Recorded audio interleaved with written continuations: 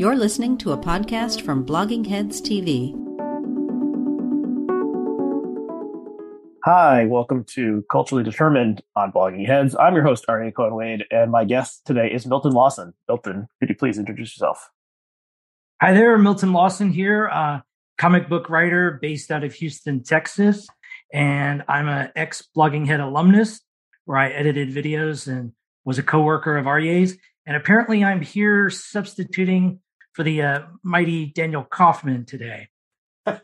Right, in a way, yes. Okay, so the backstory of this episode is there's a topic that I've long wanted to talk about on Culturally Determined, and it's so sort of semi-obscure, and I wonder if anyone else in the world really cares about it, so I've held off on doing it, but my time on the Bloggies platform is coming to a close. I'm going to be taking the show independent pretty soon, and so I wanted to get this in, and then Dan and I had a bet going in about whether Trump would win or lose in 2020, and the whoever won the bet got to pick a topic for the guest to come on and talk about. And so, Trump lost. I won the bet. I picked Transformers the movie. Dan, for various reasons, some family reasons, didn't have the time to watch the very silly Transformers the movie, animated movie 1986. And so he bowed out. I'm taking on his reward / punishment. Yes, he bowed out. And so I reached out to you as someone who is in the comic book world, knows a lot about, nerdy sci-fi crap from the the 70s, 80s, and 90s. And you very kindly agreed to watch Transformers the movie and come on and talk about it. So thank you for doing so. But there's also some things that are particular to your interests related to the movie. And I guess that's a little teaser that maybe we'll talk about, which is that Orson Welles somewhat famously voiced the main villain in the movie, and it was his last role. He died like mere days after doing the recording. And so the director and star of Citizen Kane, his final film role was as Unicron, the giant robot planet god that consumes other planets, and is the main antagonist of Transformers the movie from 1986.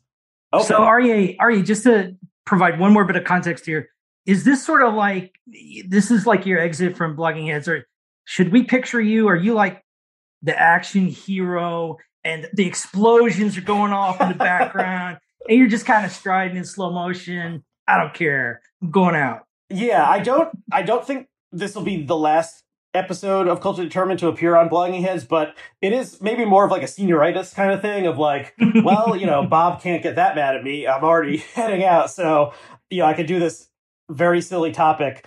And it's also, usually on these shows, there's a couple areas in, politics and culture where maybe I know more than the guest or more than the average American or something, but like areas where I feel like I do actually have some expertise, like there's, very few, and maybe the only one is Transformers the movie, the 1986 animated major motion picture. And so thank you again for coming on and talking about this. And so one way into this is actually an obituary came across the wires a couple days ago, and it was for a man named Henry Orenstein, and he died, I think he was 98. I got on the New York Times app, I got an alert for this, which that's usually a major news story if there's an alert, especially for a obituary. And so, Henry Orenstein, not a famous person, but the little icon that came up with Henry Orenstein on the New York Times app alert was a picture of the Optimus Prime action figure from 1984 from Transformers, the original one. And so this man, Henry Orenstein, had a fascinating life, and the link to his New York Times obituary is below, will be below. And so he died at age 98. The cause was COVID-19, and Henry Orenstein was a Holocaust survivor, and he immigrated to the United States after World War II and started a small toy company and had sort of toys like in the 50s and 60s, things like Susie Homemaker and Johnny Seven One Man Army Toy Gun and, and other things like that. And then eventually he sort of became sort of like a freelancer or something. And then in the early 80s, he was at this event, Toy Fair, that is like the industry convention for the toy industry. And he saw these little Japanese toys that were a car or a plane that turned into a robot. And he thought, wow, this is really something. And he brokered the deal between the Japanese manufacturer of these action figures. There's actually a couple different companies that made these, and Hasbro, who bought the worldwide rights except for Japan for these toys, and took them all, changed them all around, and turned them into Transformers. So this guy played a key role in the creation of Transformers, and then he also actually invented the tiny camera that if you watch poker, like No Limit Poker, Texas Hold'em on TV. Oh, really? The one that's like under the felt? Yes, the thing the like camera that's built into the felt of the table. That was like his late in life thing was he invented that. So a very interesting person. And so rest in peace, Mr. Ornstein. But this story sort of illustrates a key aspect of Transformers, which is it was a product first. It was a toy, made out of plastic and metal. And it was in the TV show and the comic book and the movie and everything else was always in service of selling toys to children. And so it wasn't like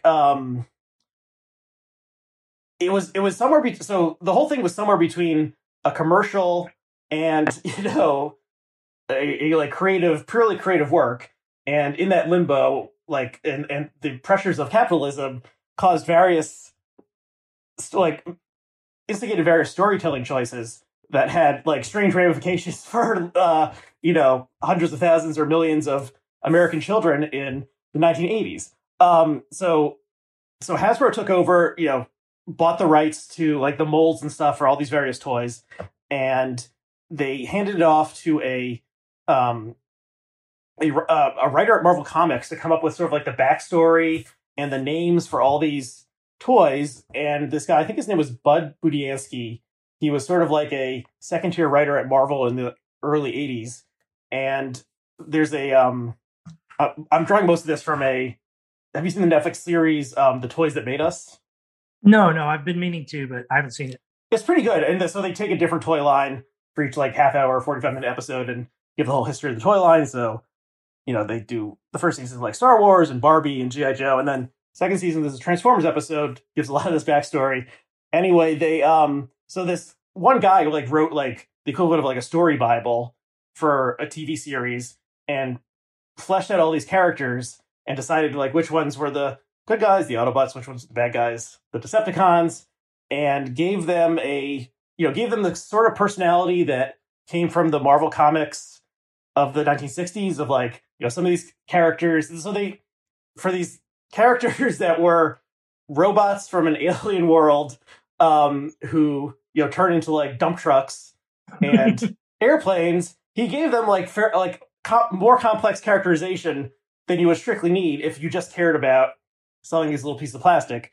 And so, there were 25 or so characters originally, and it kept on multiplying as they made more toys. And so the show, was the anime series, came out 1984, the toys came out. It was a super success and, was the most popular toy that year. And so immediately after that first season of the cartoon came out, they decided, well, let's make a movie out of this and really cash in, and so they started making the movie before they started the second season of the TV show. And that's why there's a lot of missing characters that are introduced in the second season of the TV show that don't appear in the movie. It's a little strange because it takes a long time to make a movie. Now, wait a minute. Now, is the chronology of the content of the movie, though, after the second season, even though they started making it? Okay, that's what I thought. Okay. Right. So they introduced all these sort of secondary characters, like the aerial bots. And so we're getting into the weeds now already. And other characters that, they were manufacturing toys for. And so they introduced them in the second season, but they weren't created yet. The And so Dinobots. right. So the Dinobots were there from the beginning, and we'll talk a little bit more about the Dinobots. I'm actually wearing my Dinobot shirt right now, if people can see. Oh, wow. So there's a little Easter egg for people viewing, and I feel a little bit like Mickey Mouse because I do some props here. I have here's a little Megatron action figure who's the main villain of the first 2 seasons of the show and turns into a gun. That's the kind of thing you couldn't do today. And so they write. So there's sort of like 2 tracks where they're writing the second season of the show, writing this movie, hiring like a higher class of animator to do the movie, and then also in its creation they decided to do they made a lot of strange creative choices. So one was the show was set sort of contemporaneously in the mid 1980s. They decided we're going to vault ahead into the future, all the way into the year 2005. So that's one of the first lines of dialogue in the movie it is the year 2005. And, a futuristic world has been presented to us with hovercraft and all sorts of, interesting things like that. And so all the classic thing with the Transformers was, Optimus Prime looked like a truck and, it looked like a race car or something. And so suddenly all the new characters they introduce have these futuristic alt modes. So it's a little bit different. And then, let's see. So they sort of okay. So the key hero of Transformers, this guy Optimus Prime, and strangely, they made Michael Bay rebooted the series in live action CGI movies, and they became super successful, maybe only rivaling Marvel as a franchise over the past 15 years. So probably more people have heard of Optimus Prime, but he's sort of like the Captain America of the show. He's the main hero. He's the great guy. He always makes the wise decision. They have this great voice actor named Peter Cullen doing the voice of him. He sort of sounded like, like a little bit of like a Western hero who, would wear the white hat and always makes the right decision. So he is more or less Captain America. And in the in the movie, shockingly, and spoiler alert, they kill him off. And it's about 25 minutes into the show. Or maybe even sooner than that. Like, the movie starts, there's this prologue where you see Unicron, the Orson Welles villain, eating a planet. And then, which is very traumatic if you think about a small child seeing this, like you see all these little, like, non-transformer robots, like, dying. And the animation in that sequence is several orders of magnitude greater than what you're accustomed to in the show. So already, Yeah, I mean, vivid animation. So you see that, and then it's basically a big action sequence. And at the end of the action sequence, Megatron, the main villain of the series, faces off against Optimus Prime, the main hero, and Megatron kills Optimus Prime. So it would be sort of like if there had never been a Captain America movie and they went straight to making an Avengers movie, and then they killed Captain America in the first 20 minutes. So that would, that's a bizarre creative choice of taking the most beloved character that all the little boys and girls, probably mostly boys, but, like saw as their personal hero and having him die. And it's very, so he's a robot, but it's very clear that he dies and he turns to like gray and the life force has vanished from him. And that's that. So the reason they did this was that it was all based around introducing new toys. So, the kids have already bought their Optimus Prime action figure. And I guess they didn't quite, today they'll be like, there's like 20 versions of Captain America action figure you can get wearing different costumes and stuff. But I guess that idea wasn't really there yet. But they're like, the kids already own all these toys. Let's clear them out. We'll kill off all these characters and then introduce a bunch of new toys. And kids love toys. They'll buy the new toys. And, it's a win-win for all involved. And so it was this like very crass economic commercial decision to wipe out almost all the characters from the original run, introduce an entire new set of characters, which were based on a new set of toys. So, the kids would ask for the new toys for Christmas, and the whole thing would keep on rolling. And so the movie where like a kid, so I was a little too young. I didn't actually see it in theaters. It came out in '86.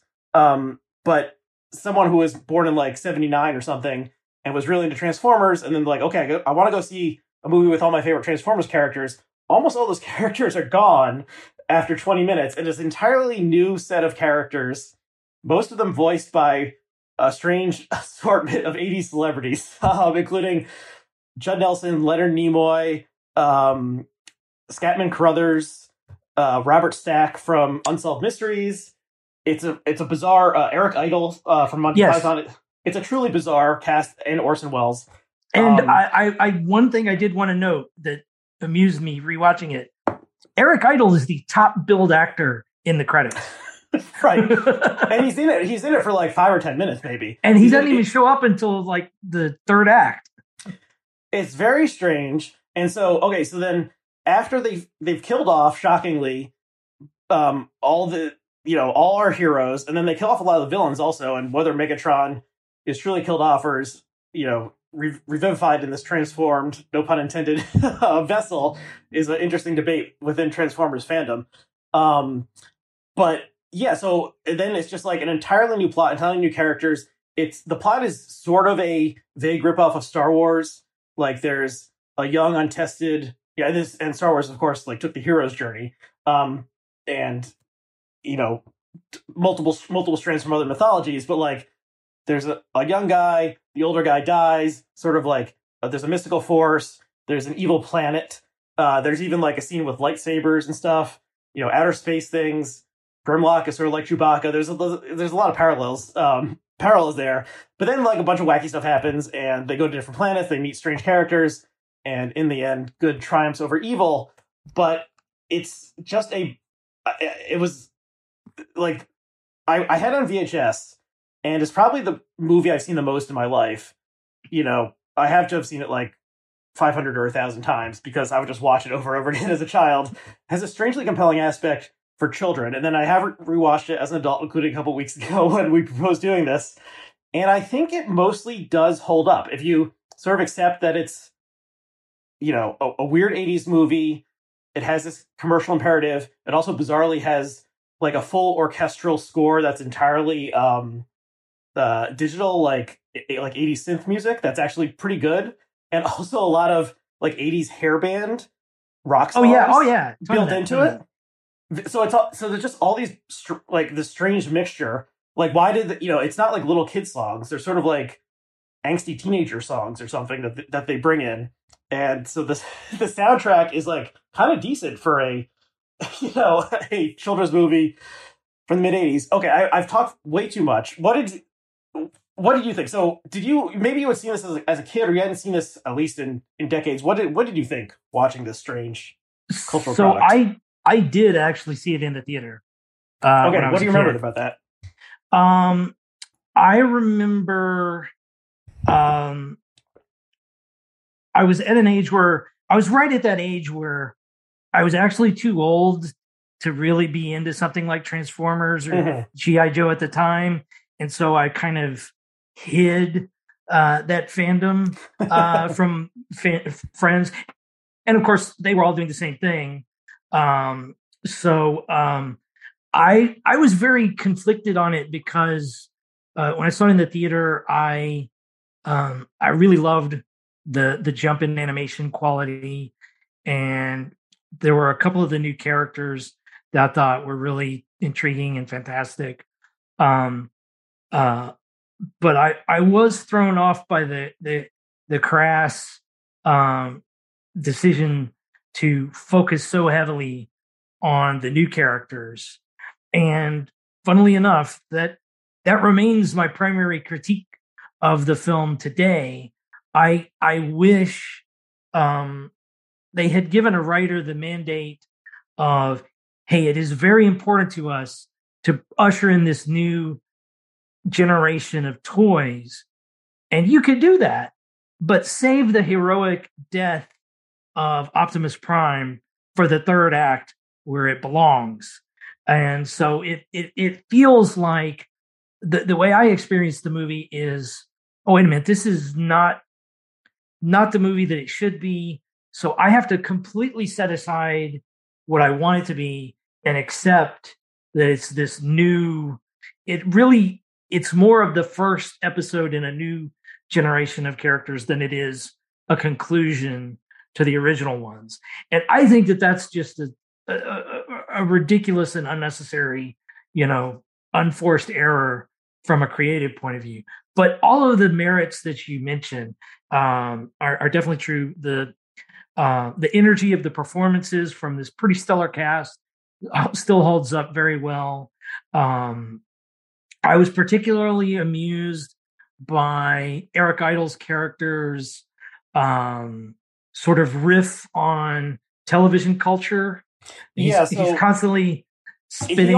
He speaks like in slogans from commercials and like jingles or like TV show slogans or something. It's a strange society that somehow has received Earth's culture, and they're the Junkions. They're called. They like live on a planet made of junk. They can sort of like disassemble and reassemble themselves from trash, and then like they've absorbed America's trash culture and speak in this they only can say like marketing slogans or something. It's strange. Only available for 90 days, stuff like that. Yeah, and he's also talking very fast. He has a British accent, and they modulate a lot of these voices to make them sound quasi robotic. So it's hard to figure out even what he's saying. But the funny thing to me, but the funny thing to me is like it starts off as gibberish, but then as you catch on to what the premise or the concept is, eventually it becomes like an intelligible language, and you can actually get meaning out of what he's saying. And I thought that was a whole lot of fun. Contrasting adolescent Milton and older Milton here. One big difference was when I was a kid, there were a lot of the individual Transformers that I just did not like because I'm like a sci-fi fan, and all the robot stuff to me is so cool. But then, like, why are you going to turn into like an 18-wheeler? Why are you going to turn into a toaster? Well, they're robots in disguise. Yes. So, okay. Yes. They are in disguise. The original conceit of the show was that there are these aliens from another planet who are robots who can turn into sort of, quasi-alien vehicles and hovercrafts and stuff like that. They land on Earth. They're during the time of the dinosaurs. They're in a volcano dormant for 65 million years. There's a volcanic eruption. They're awoken. They send out a little scanner to identify, because they're used to disguising themselves. Strangely, it doesn't make a ton of sense, but identify what's going on this planet, and they scan a big rig or an airplane or construction equipment or something like that. And so they remake themselves so they can disguise themselves as these things and sort of drive around undetected. It doesn't really make a ton of sense. It's built from the fact that there were these pre-existing physical objects that a couple Japanese toy manufacturers had put together of a tape player that turned into a robot. Have a backstory. And so they're like, how can we fit all this weird stuff together? And that's what they came up with. So one character that I had a very odd critique of was Megatron.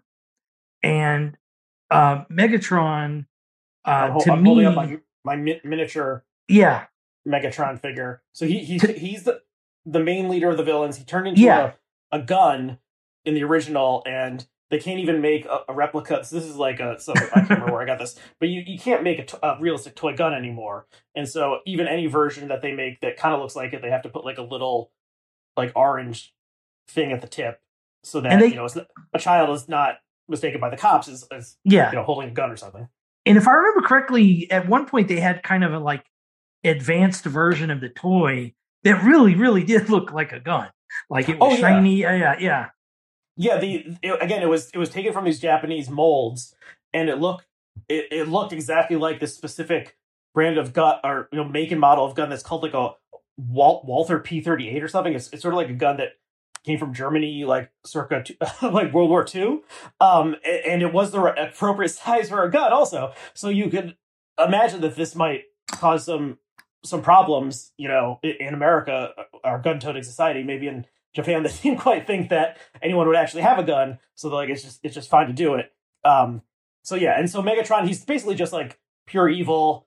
He wants to extract. Originally, they want to extract like the resources and the energy, which they turn into Energon, their fuel source from Earth, and then he's just sort of like a more or less standard conquer the universe kind of villain. He's not particularly complex. He's voiced by Frank Welker, who is one of the most accomplished voice artists of all time, and does a lot of he's mainly known for animal noises, and so he did, like, I don't know if he's still on The Simpsons, but he did like Santa's Little Helper and Snowball on The Simpsons, and is just known for making very very realistic animal noises. And the second most famous thing is Dr. Claw from Inspector Gadget, who's essentially the same voice as Soundwave, another one of the robots, except they modulate his voice a little bit.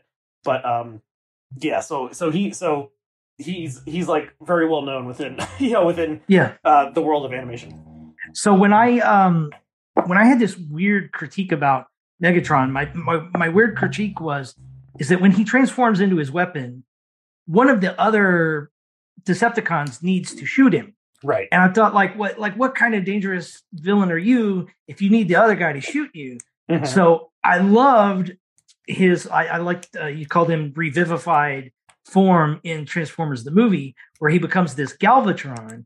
And I thought Galvatron was a better design as a kid, because he could stand alone as like a tripod and shoot. Yeah, he's sort of a cannon, or like a tank, somewhere between a tank and a cannon that shoots like lasers and stuff. And so I've transformed Megatron while you were speaking, and you can see his sort of gun shape, but they added this little orange thing, so even it wouldn't be mistaken as an actual gun. So that's the fun. That's the core fun of the toys. It's just like you can and like you've changed it, and that was what captured my imagination as a small child. But yeah, so now I want to reverse myself on that opinion. Like, as an adult now, Megatron is a much cleaner and cooler design.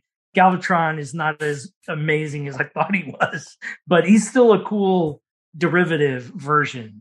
Yeah. And I loved, of course, that he's voiced by Leonard Nimoy, so I still really do like the character. Yeah, so they had this strange sort of characterization of Megatron and his second in command, Starscream. And Starscream, and I guess there's other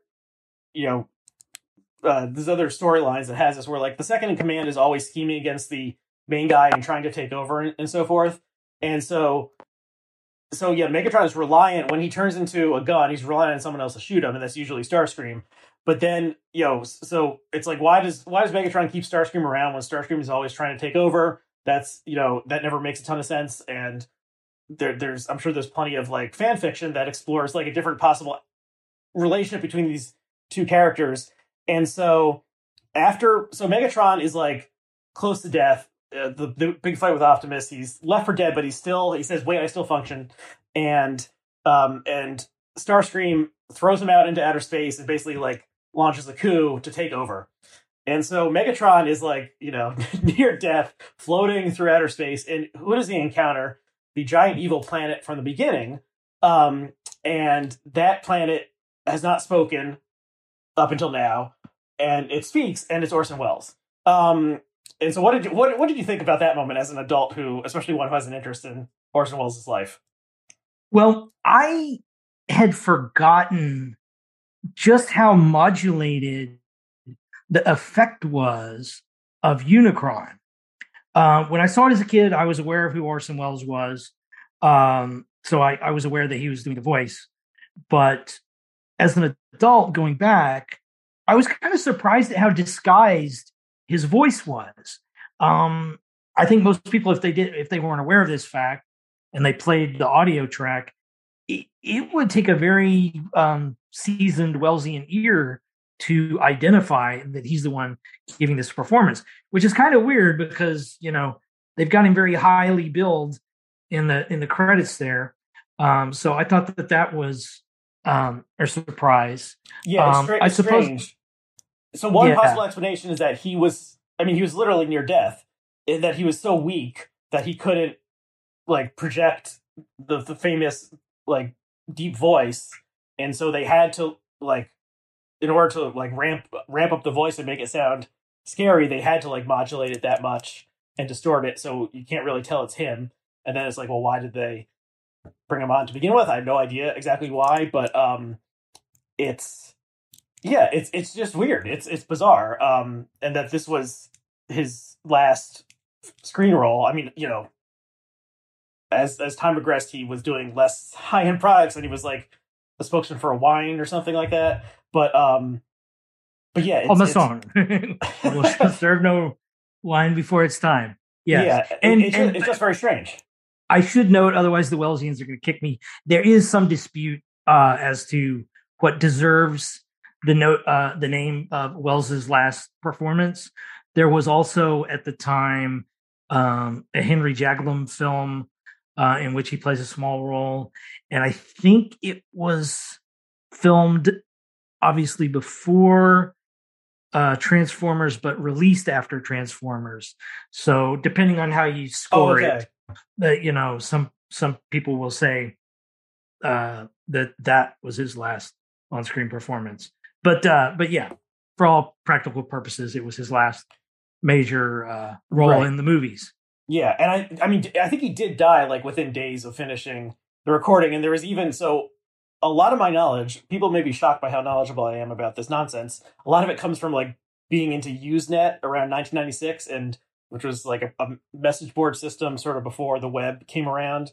And so, that was an era of like fan theorizing about things where there was no like central repository, and it was still very like niche. No one cared about it. So there was always this fan theory that Welles had actually died without finishing his laying down his voice track, and Leonard Nimoy came in and like did the last few lines he didn't record, and they like modulated it down, and people would like take certain clips of Unicron speaking and like mess with the levels or something and say that this, you could tell that this was actually Nimoy saying it. I don't think that ever. So that was like an early sort of fan conspiracy theory kind of. Yeah, like, I think it was not true. I highly doubt it, but just because in that period, especially when doing commercials, he was well known for, you're getting me for X amount of time.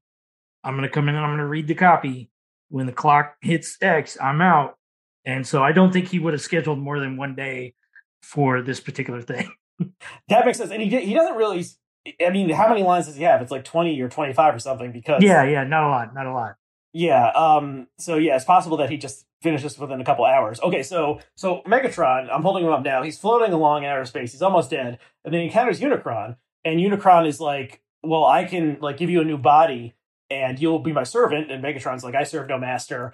And Unicron shoots out some sort of like mental, death ray or something. And Megatron's like, fine, I'll do it. And so he's transformed. And this was maybe the scene as a child I was most fascinated by. It's really cool. Even still, it's like the Megatron and the other dying Decepticons are like transmogrified into these entirely new characters who also have like futuristic, a styling to them. And so Megatron turns into Galvatron.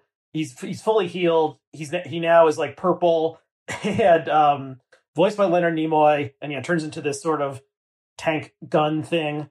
And then he zooms off, and then he comes back to the coronation ceremony that Starscream is having. As Starscream, self-appointed the new leader of the Decepticons, and he kills Starscream. And so there was a fan debate about whether it was sort of like, some sort of like mind-body problem or something. Like, was Megatron's essence still in there? And so, because Megatron had put up with Starscream's shenanigans for so many years and like kept him around for some reason. And then as soon as Galvatron comes on the scene, he immediately like nails Starscream with the laser beam, and Starscream like turns turns to stone, disintegrates, and like blows away. And so the line is something like, Starscream says, Megatron, is that you? And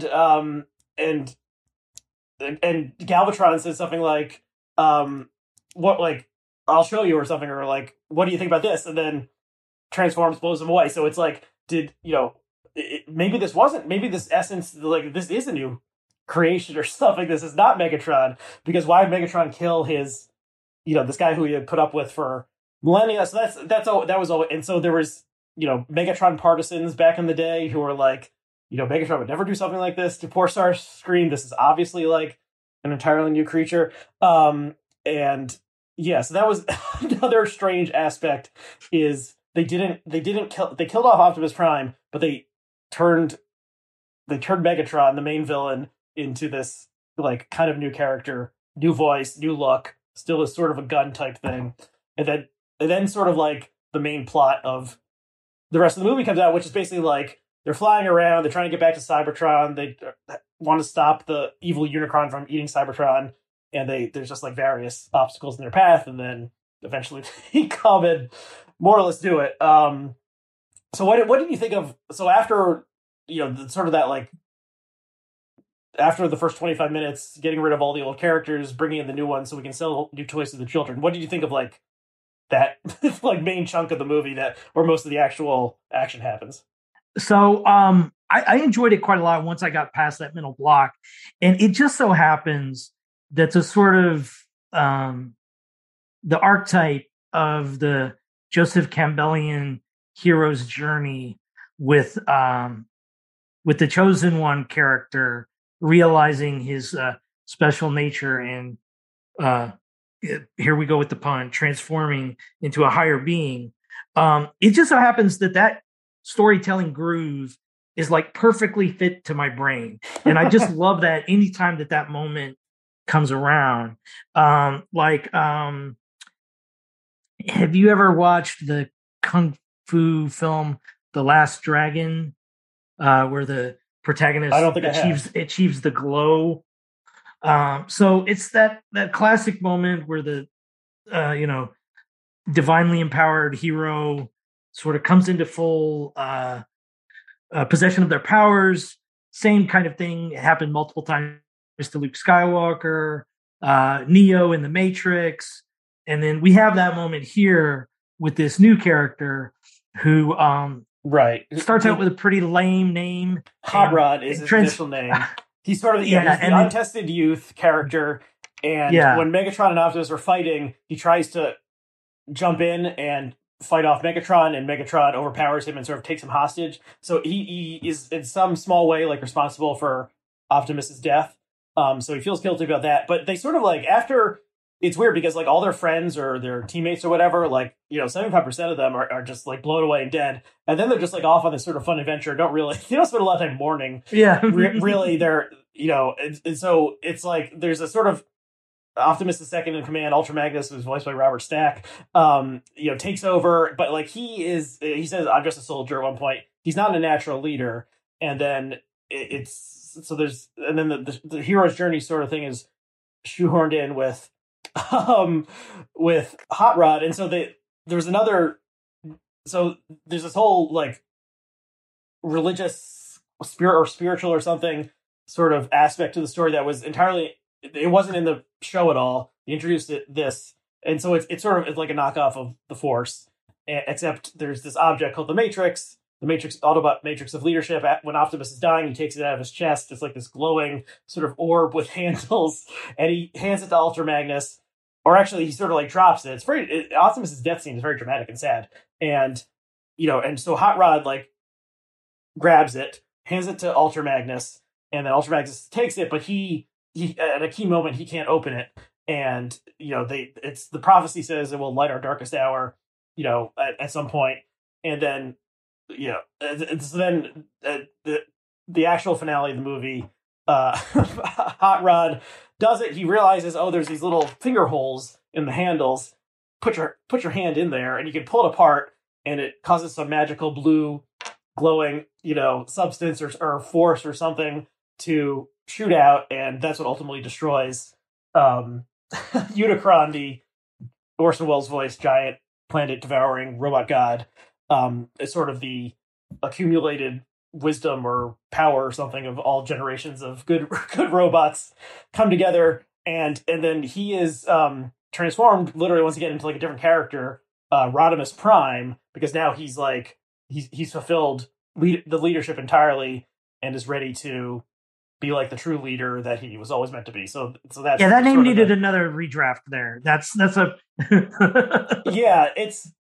So all the original names were come up with by like the Marvel Comics guys. So Optimus Prime, Megatron, and all this other stuff. And then I guess somehow they thought, well, the leader of the Autobots is always called Prime, and so Hot Rod became Rodimus Prime, and Rodimus. I don't quite know. It's a strange word, and I guess fake Greek or something. And you also had Megatron, Unicron, all these sort of pseudo something or other names that they came up with.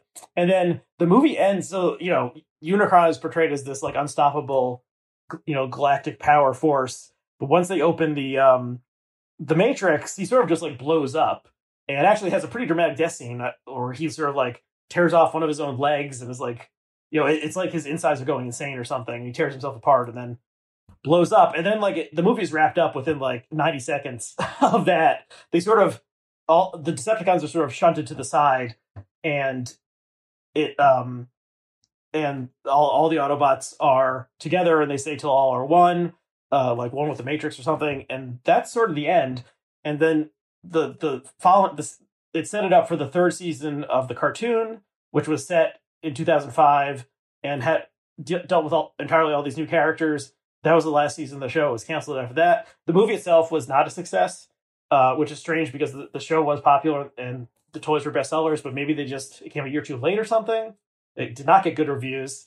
It was too grown up. And also, did you notice that one of the characters says shit? Yes. At one point, so it's rated PG. There's at least I think it is, or it would be rated PG today. There's cursing in it.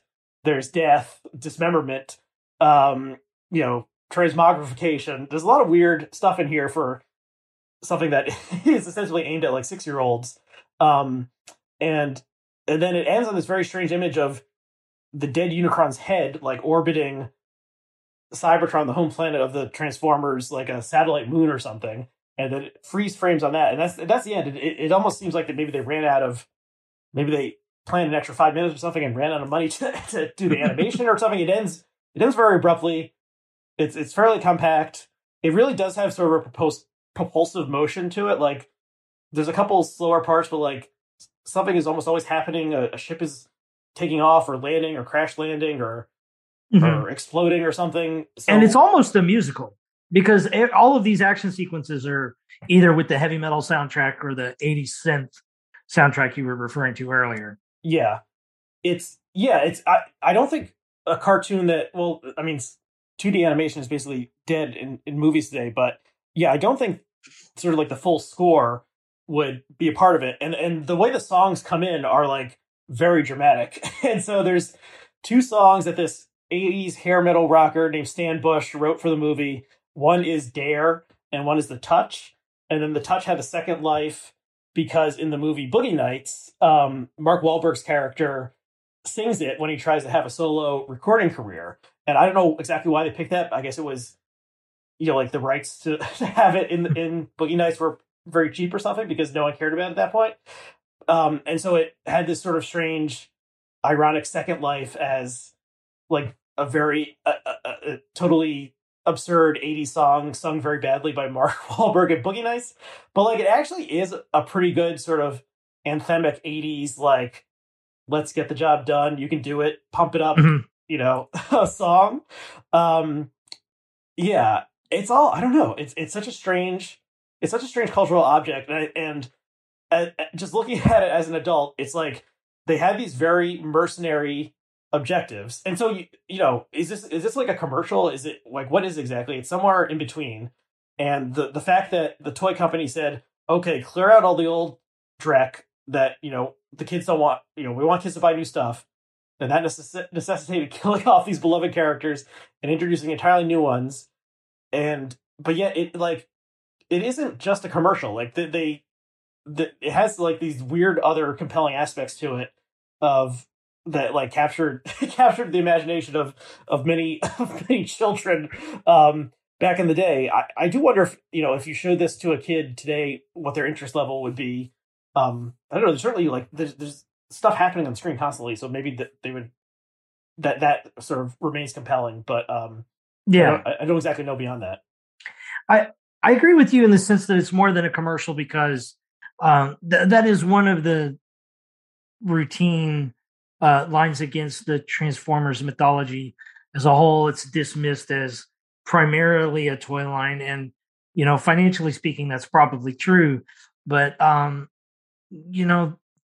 once you give folks an opportunity to play with storytelling within those parameters, there's always the potential for something interesting and something that can connect with people. I don't think that. Sure, there's a certain amount of cynicism you can bring to it, but these stories definitely connected with a generation of kids, and there's all kinds of other examples. This is not a direct one-to-one comparison, and I've made this exact point on Culturally Determined before, but that was so long ago. I'll bring it up again. My favorite anecdote from this type of thing is that the concept of kryptonite in the mythology of Superman was not a creative-driven decision.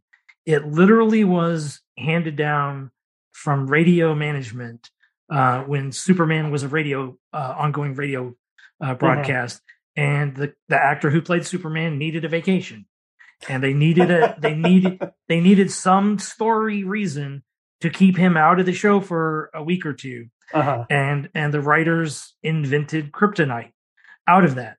And you pointed out that kryptonite is not only an integral part of Superman, it has gone on to become synonymous with Achilles type of moment in our culture.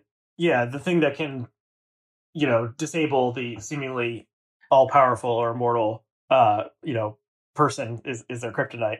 So whatever provides the opportunity to tell an interesting story may have very cynical motives behind it, but there's always opportunity to spend some gold with it.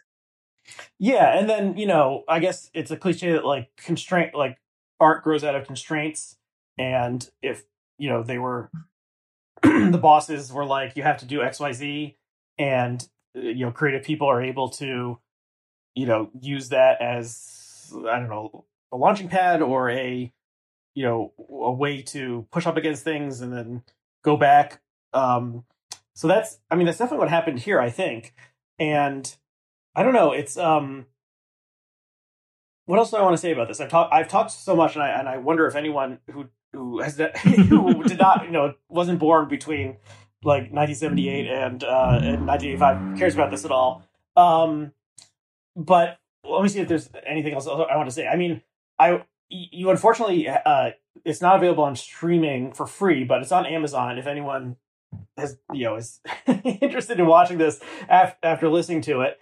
And I actually watched the Blu-ray, and they did a great, it's cell animation, which you don't see that much anymore. And it's not at the level of, Studio Ghibli or something, but it's pretty good. And there's some very impressive scenes, remember that these were all being drawn by hand. It is pretty impressive because we're so used to CGI animation at this point. And the music is ridiculously fun. The composer for the synthesizer music is the same guy who did the music for Rocky IV. Yes. And I don't know if you're aware of this, but is his name, I think. Yeah. Yeah. And Sylvester Stallone just released a director's cut of Rocky IV, which at the point you asked me to watch Transformers, I had not seen yet. And I was so pumped up by the music in Transformers, I immediately turned on Rocky IV. So I had a nice mid-'80s film festival that night. Oh, that's nice. So Rocky IV contains, in my opinion, the best training sequence. In the 1980s oeuvre of training sequences, and it's scored by this Vince Nicola guy who's only playing on a synthesizer, and it's such a funny. I'll track the link down and include it on YouTube. I've watched it multiple times. It's such a funny scene because Rocky is going back up against Drago. That's his name? The Soviet, super Soviet guy.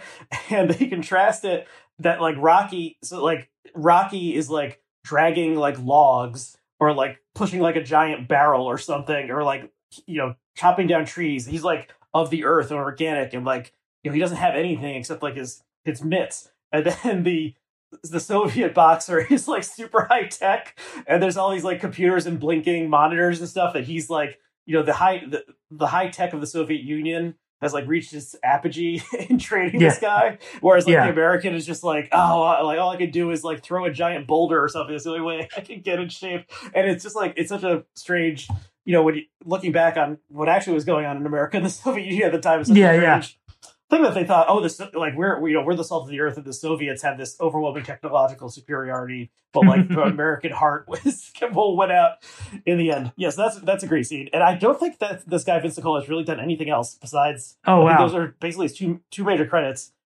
He's support, maybe just commercials or something, but yeah. So I have a potentially obscure question for you. Now, you mentioned the comics. Were you reading the Transformer comics during this time period that the movie came out? I sort of was. I mean, I was too young. I would have been only 3 when the movie came out. It was more like a couple years later I was reading them, but I was more just like looking at the drawings. Like, I don't think I even really read them, but I did get them. And so Marvel put them out, and Marvel had some sort of co-producing credit on this movie, and their logo is from the 80s is in it. Maybe this is one of the earliest. I mean, they must have been involved in like the handful of other motion pictures that came out in the 70s for Marvel characters, but so it was never super popular, and it continued to the animated series ended. The toys came out for a couple of years after that. It continued to like introduce the new characters from the new toys, and basically just like went off in weird directions because no one at Marvel seemed to be paying attention to it.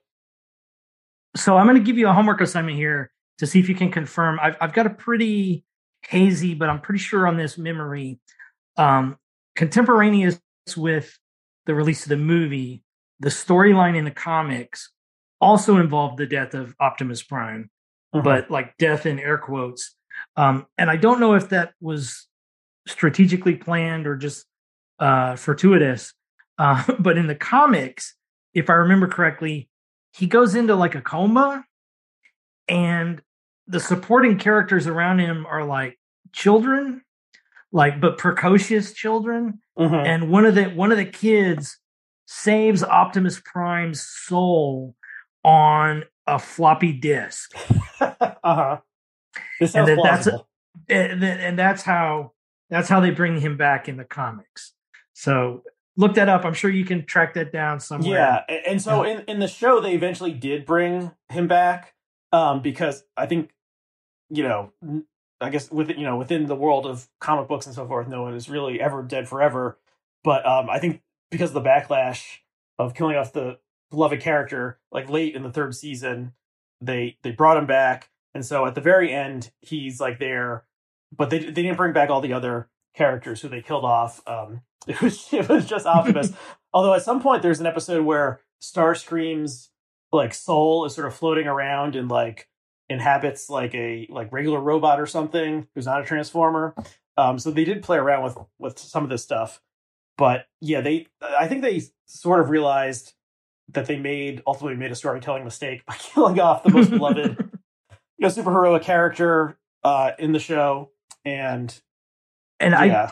I did also want to mention early on. You mentioned, and a few times throughout this, you've mentioned a doubt as to how resonant it might still be. I will have to tell you that with your generation in particular, and some Generation Xers as well, it still has quite enormous purchase and love, and to a certain degree, it's slightly one of the banes of my everyday existence as a comic book creator, because I'm working on a project about Orson Welles, and without fail, every time I mention that at a comic book convention, and I do mean without fail, the first thing that comes out of the person's mouth is, "Oh, Unicron." and as a fan of the entirety of Orson Welles' creative output, I'm always demoralized that that's universally the first thing out of my target audience's mouth. but hopefully when this project gets completed, I will still win some of them over to my story. Yeah, so you're working. Well, you can say as much about it as you want. You're working on a project that involves the life of Orson Welles, a graphic novel project. But is this the only thing he did that is within like genre or sci-fi, or did he have? He did that. He did this strange thing that I watched bizarrely in middle school. I may have mentioned this on the show before. One point, our middle school teacher, math teacher, like 7th grade, was telling us about Nostradamus, and none of the kids knew what it was. So she brought in this like semi-documentary that was made in the 80s about Nostradamus' predictions, and he did the voiceover for that. And it had these lines that are like, according to this, the nuclear war annihilating New York City will happen in 1991, and, like very dramatically. And so that is, I guess, quasi-genre. But for the average like sci-fi fan, what is their, what would they have encountered Orson Welles' work anywhere else? I don't think, especially in the later eras, but in the early era when he was on radio, he did a couple of different. Well, I guess War of the Worlds, is of course genre. But he also did the voice of the Shadow, which is kind of like a pre-Batman character. Right. Okay. Rich guy wanders around the city at night, fighting evil forces, wearing a cape. So very similar to Batman. And then he also had a series that I'm blanking on the title, but it's something like the Black Dossier, which was basically kind of like his version of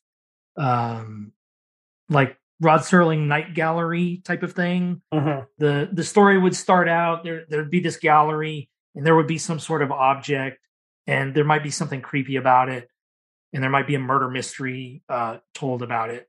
So that, I think there was a light amount of supernatural elements in that as well.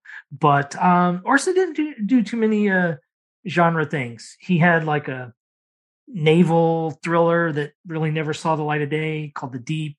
That was kind of genre like in tone, but not much. Yeah. And like you said, the legacy strangely of this lives on. And I sent you an Instagram, like a Photoshop sort of thing that someone that just popped up on my Discover page recently of someone taking, a still of Wells as Falstaff from Chimes at Midnight and recasting the armor as like Unicron's armor. So, and it continues to inspire. Yes. 25 or more years later. How many? It must be 86 to 2021. Is that 25? Please don't do math. Don't. It's I'm 35. Not listening.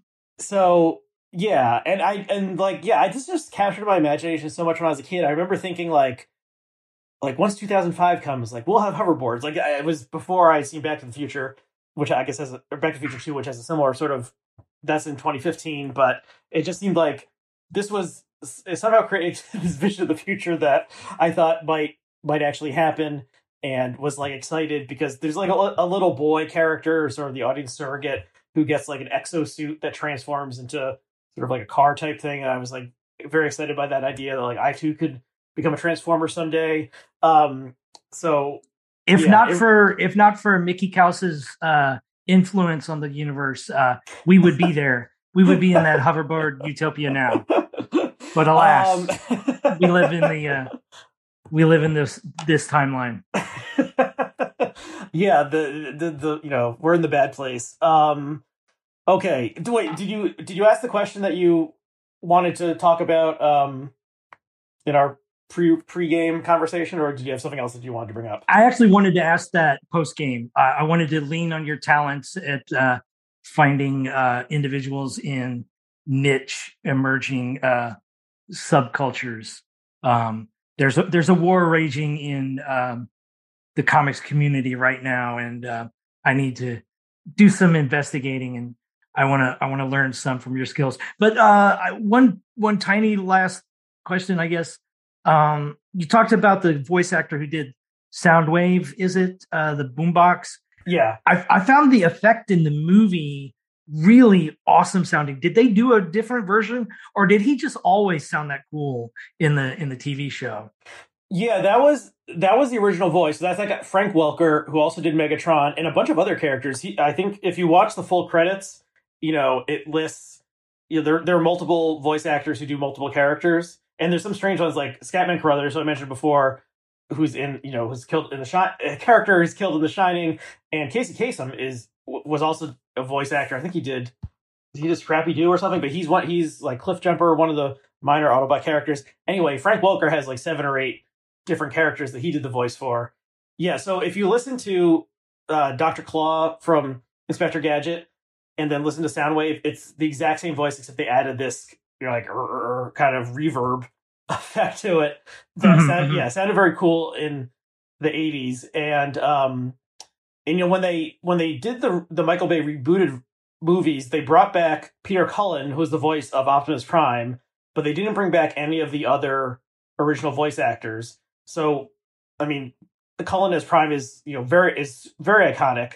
So I think the fans were happy about that. But they had Hugo Weaving doing Megatron's voice instead of Frank Welker, who is still alive and is still doing voice acting. And so I think that pissed off some of the hardcore fans from the beginning that they disrespected Frank Welker like that. And I mean, have you seen any of the newer Michael Bay versions of these? I skipped out after the first one. I hated the first one just so passionately. I've heard that the Bumblebee one was good. Yes.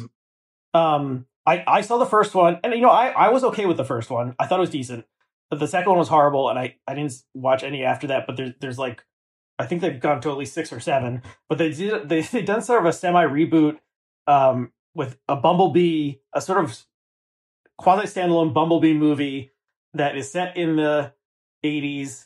And is sort of like if the original Transformers movie ripped off Star Wars, this one sort of rips off E.T., except Elliot is a girl, Haley Steinfeld, I think, and Bumblebee is E.T. It's like, it's good. Like, even if you have no connection to the Transformer characters, I think it's like just a solid sort of family entertainment type movie. But there were parts that I actually found quite moving. And so I recommend people check that out. And I think I don't know, they're sort of sick of Michael Bay's influence, and maybe they want to move in a more like humanistic. That's obviously a strange word to use when talking about robots, but something that's not just stupid special effects and explosions and like half naked women kind of thing. And so Bumblebee, I would recommend anyone who is okay with any sort of genre film check out Bumblebee. It's pretty good. And since now you did rewatch it somewhat recently, the animated one, yes, I just like a week ago. So since you sometimes hop on the culture war beat here, I've got a couple of questions for you.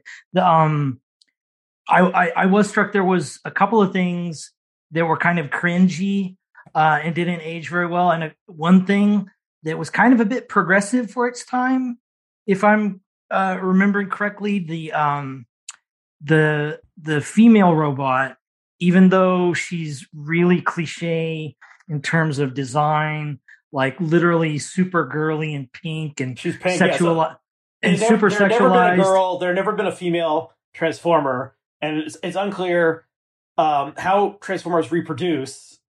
Why, if there would be different genders, that is unclear, because like you can sort of like build a new Transformer out of scrap metal and then they're fine walking around. So they don't seem to need sexual reproduction. So why there would be different genders is somewhat confusing. They introduced the first girl or female Transformer in this movie. Her name is RC. She's pink. She has this big head that's a little bit like Princess Leia, like with the buttons kind of thing. Yeah. So I think that's basically the only in the original iteration. That was they never introduced any other. Or maybe just a couple of minor characters, but they never stuck around. And they also never made an RC toy. All the other new characters are toys, but I guess they just thought, well, this is a show for boys, and boys aren't going to want to buy a pink toy. They threw it in there, to appeal to the little sisters who are dragged along to the movie or something like that. So not until like 2010 or something did they eventually build an RC toy. Oh wow! But but so she it was sort of kind of handle her cringy, own- but a little proto, feminist thing there, kind of ever so slightly. in the way that Princess Leia grabs the gun, Yeah. and starts firing herself. Like she can, she's not like damsel in distress. She can sort of take care of herself, and she fires a gun and stuff. But she has like a special connection with the little boy character, sort of like taking care of him, like in a motherly way. Where that little boy's mother is another mystery of the Transformers fandom. Yeah. So is that progressive? I don't exactly know. But it seems below Princess Leia in terms of characterization and like autonomy of a female character. Yeah. And some of the choices in dialogue and things that the African American voice actors portrayed were a little bit cringy. So Jazz. So there's like a black Transformer seemingly named Jazz, voiced by the great Scatman Crothers, and he sort of speaks. So in the show, it's like he sort of adapts to like Earth culture and like is interested in like Earth music and stuff. And so he sort of speaks in a sort of like jivey kind of way that is sort kind of of feels more like a late 60s, early 70s sort of cliche slang, and here it is in the mid to late 80s. It just it feels kind of retro. It is and not in a good way. I don't know if any of the other voice actors were black, or if the only black voice actor was doing the voice of this sort of black coded character. I think there was one other, but I'm drawing a blank. But I had another. I remember another cringe moment, but there's the character who's sort of the Autobot version of Soundwave, whose name is Blaster, who's like a boombox. He also has sort of a black, African American vernacular English sort of way of talking. And I don't know I'm guessing that was a white voice actor who did him, because no one was cared about those things 35 years ago, or was even paying attention to who was voicing cartoon characters, I guess. I don't. Does the movie have any politics? Is maybe something interesting to think about. I'm not exactly sure. I mean, it's good versus evil. I did want to mention the tagline to the movie. The official tagline of the movie poster is "Beyond good, beyond evil, beyond your wildest imagination," which is so grandiose and insane. Like they've transcended traditional morality. Your mind will be blown. Like possibly a new moral system will roll out of this thing. So it's like Nietzschean in some bizarre way. But aside from that sort of standard good versus evil thing, I don't know. I don't know if there's anything really beyond that. There's parts where it seems like the good guys and the bad guys have to team up to fight Unicron, but then it's always like Galvatron or Megatron is always like immediately ready to like betray Unicron. Sure, try to serve his own ends, and then he gets the brain raise or something. So it's not. You couldn't even say it's sort of like a, planetary threat. Everyone needs to come together, put aside differences in order to, like, a literal planetary threat, a giant planet that eats other planets. But I'm sure even more hardcore fans than me have mapped out some sort of political angle on it. I mean, it was the Reagan 80s, so that I'm sure plays into it somehow. But I've never thought deeply about that. It does take place in the future, so indeed. Okay, we've gone long. It's possible that someone is still listening to this, but I'm not quite sure. But anything else you want to mention or plug, or any projects you're working on that you'd like to mention? Not at the moment. I would just like to thank you for having me on a few times in Culturally Determined's original home base. And I'm looking forward to following you along in your new home, and wish you the best of luck. Well, thank you. And yeah, the details have not quite been ironed out, but possibly by the time this posts, it will be more obvious where people can continue to receive the content. But one place where they definitely can is the Culturally Determined podcast feed. And so if you're only subscribing to the main Blogging Heads feed and want to continue receiving Culturally Determined, a few weeks from now, you need to subscribe to the Culturally Determined feed in your preferred podcast app, and subscribe, rate, review, leave a positive comment, tell your friends, turn into a robot and spread the word that way somehow. Okay, so finally, thank you, Milton, for coming on and indulging me and being my partner, talking about this thing that I have a strange obsession with.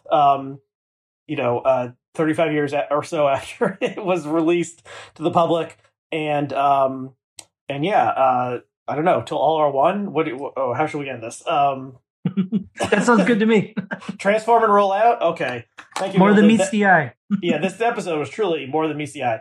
Thank you, Milton. Thank you to our viewers and listeners, and we'll see you again next time.